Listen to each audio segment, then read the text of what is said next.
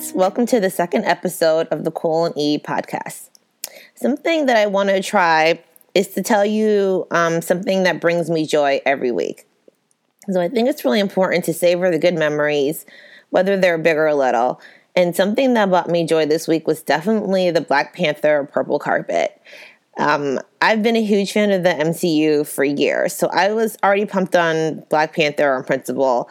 But it's just been so exciting to see all my friends get really excited about Black Panther, to see Black Twitter get excited about Black Panther and all the costumes that they're going to wear, all the memes that people have been creating. It's just hilarious, and I cannot wait. I'm thinking of rocking a kente cloth that I had for my graduation over my Black Lives Matter hoodie and just wearing that to the premiere, although I feel like I will be severely underdressed, but I'm okay with that. Something else that brought me joy this week was that I've started to reach out to some pretty incredible women about being guests on the show, and I've gotten a lot of yeses, and they're really excited to be on the show, which makes me even more excited about this show. So I'm super pumped about these interviews and all the incredible stories and information they're going to share with you, and also all the services that they provide. So it's just going to be really great, and I just cannot wait. So I cheated this week, and I gave you two things, but I just couldn't contain myself. So let's get on with the show. Today, I want to talk about self-care, and I'm going to break it into two sections, self-care light and self-care heavy. I read this article a few weeks ago called "This is what self-care really means," because it's not salt baths and chocolate cake. And I was really struck when the author said, true self-care is making the choice to build a life you don't need to regularly escape from. And self-care has been really commoditized recently. And I feel like that's like a good and a bad thing. I think it's good because more people are actually thinking about self-care and having access to it, but also bad because it's kind of like the lightest, easiest parts of self-care.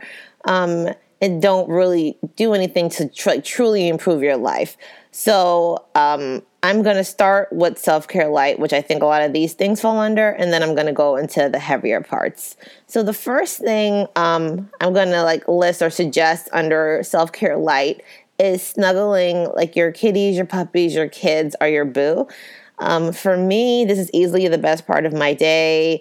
It feels like in the morning, my kitties are at peak cuteness. It's unreal. And they actually want to snuggle. And so for me, I don't mind that I'm late to work every day. I'm sure my boss probably does. But for me, it's worth it for my sanity. I just am relaxed when I wake up. And it just makes me really happy. And I would just say a 1A is sex or please yourself. So we know that sex and orgasms are amazing for relieving stress, and they feel great. And sex itself could fall under self-care heavy depending on your relationship with your partner and the meaning you associate with sex. But I didn't want to get into all of that, but I just did want to throw sex out there as an option for self-care light or masturbation if you don't have a boo, or if you just kind of want to just get it done quickly and efficiently. Number 2, I would say, is to take a walk. It's easy. It's free. When you're feeling overwhelmed or mad or sad, you can just take a break, take a walk, cool down, listen to music, do whatever it is you got to do to just bring it down and take space for yourself. Number 3 is treat yourself. And that could be a mani, a tasty snack. For me, it's usually something from the dollar section at Target. If you want to be a baller, you can treat yourself to something more expensive. But the thing with this type of self-care is that the benefits are fleeting. Although I do love my little trinkets that I get, they only provide me with temporary happiness. And so that is why they fall under self-care light, because it's not really having an impact on my life. For 4, I would say read a book or watch a show. I know that these are the exact opposite, but they both allow you to escape from your current life. And sometimes you just really need that break from whatever is happening. So you can see something funny, something like someone experiencing something worse than what you're currently going through, or just something totally weird, and that escape just gives you a break and allows you to just calm down, and then you can focus on your life. And for 5, I said something nice for your body. So that's these face masks, these bath bombs, these shower bombs, body scrubs, all this trendy stuff in the beauty section right now and on Etsy and on Amazon. That's the like self-care light. And then the 6th thing that I suggest is like something nice for your space. So these are the scented candles, the essential oils, the salt lamps, putting on some like relaxing music, getting fancy sheets for your bed, all that kind of stuff. And now we get into self-care heavy. And to me, this is the real work.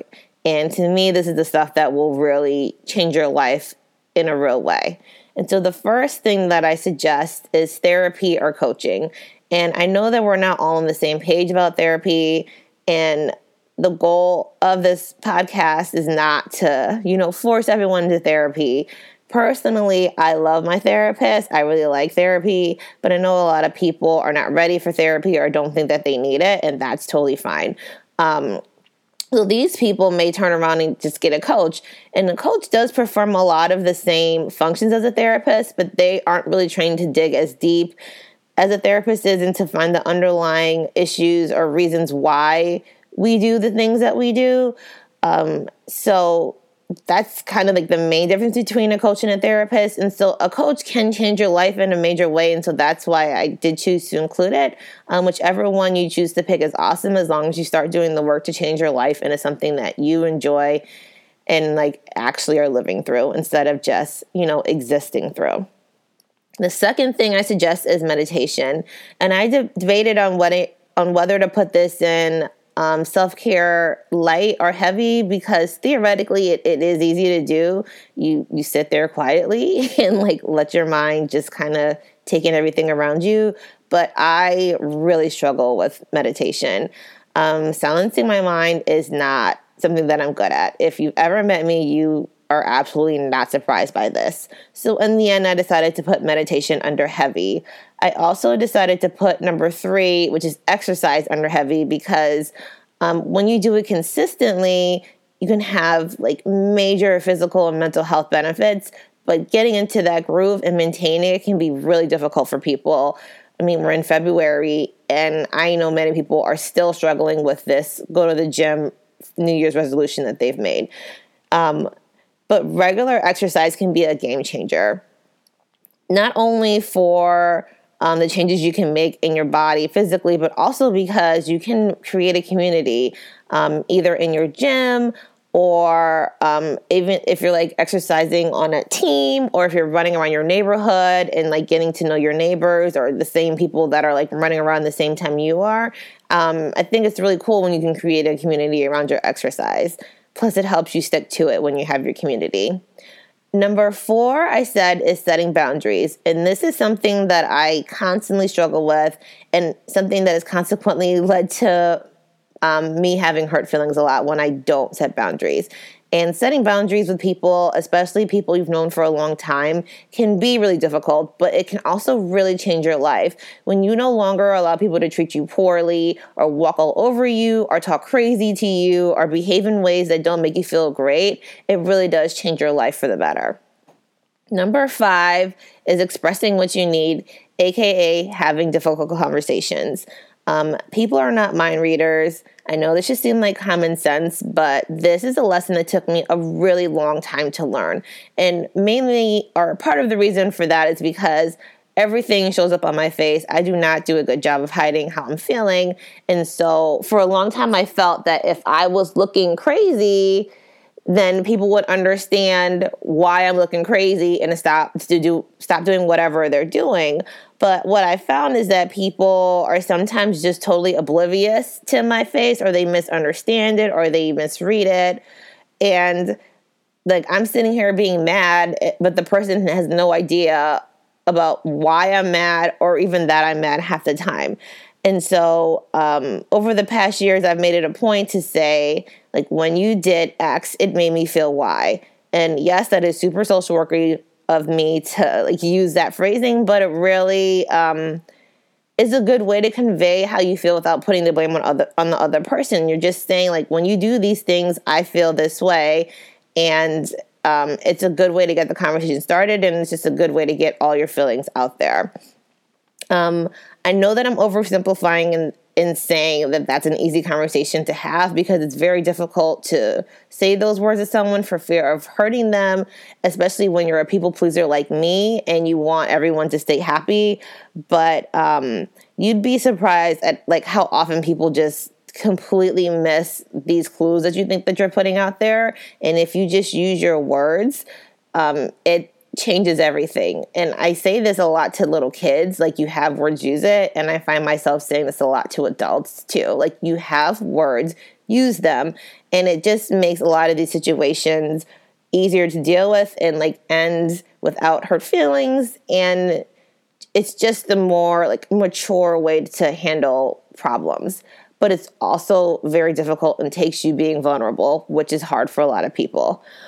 The sixth and final thing that I would say is living authentically, which is kind of the point of the podcast. And again, it's something that seems easy to do, or seems like it should be easy to do, but it's not.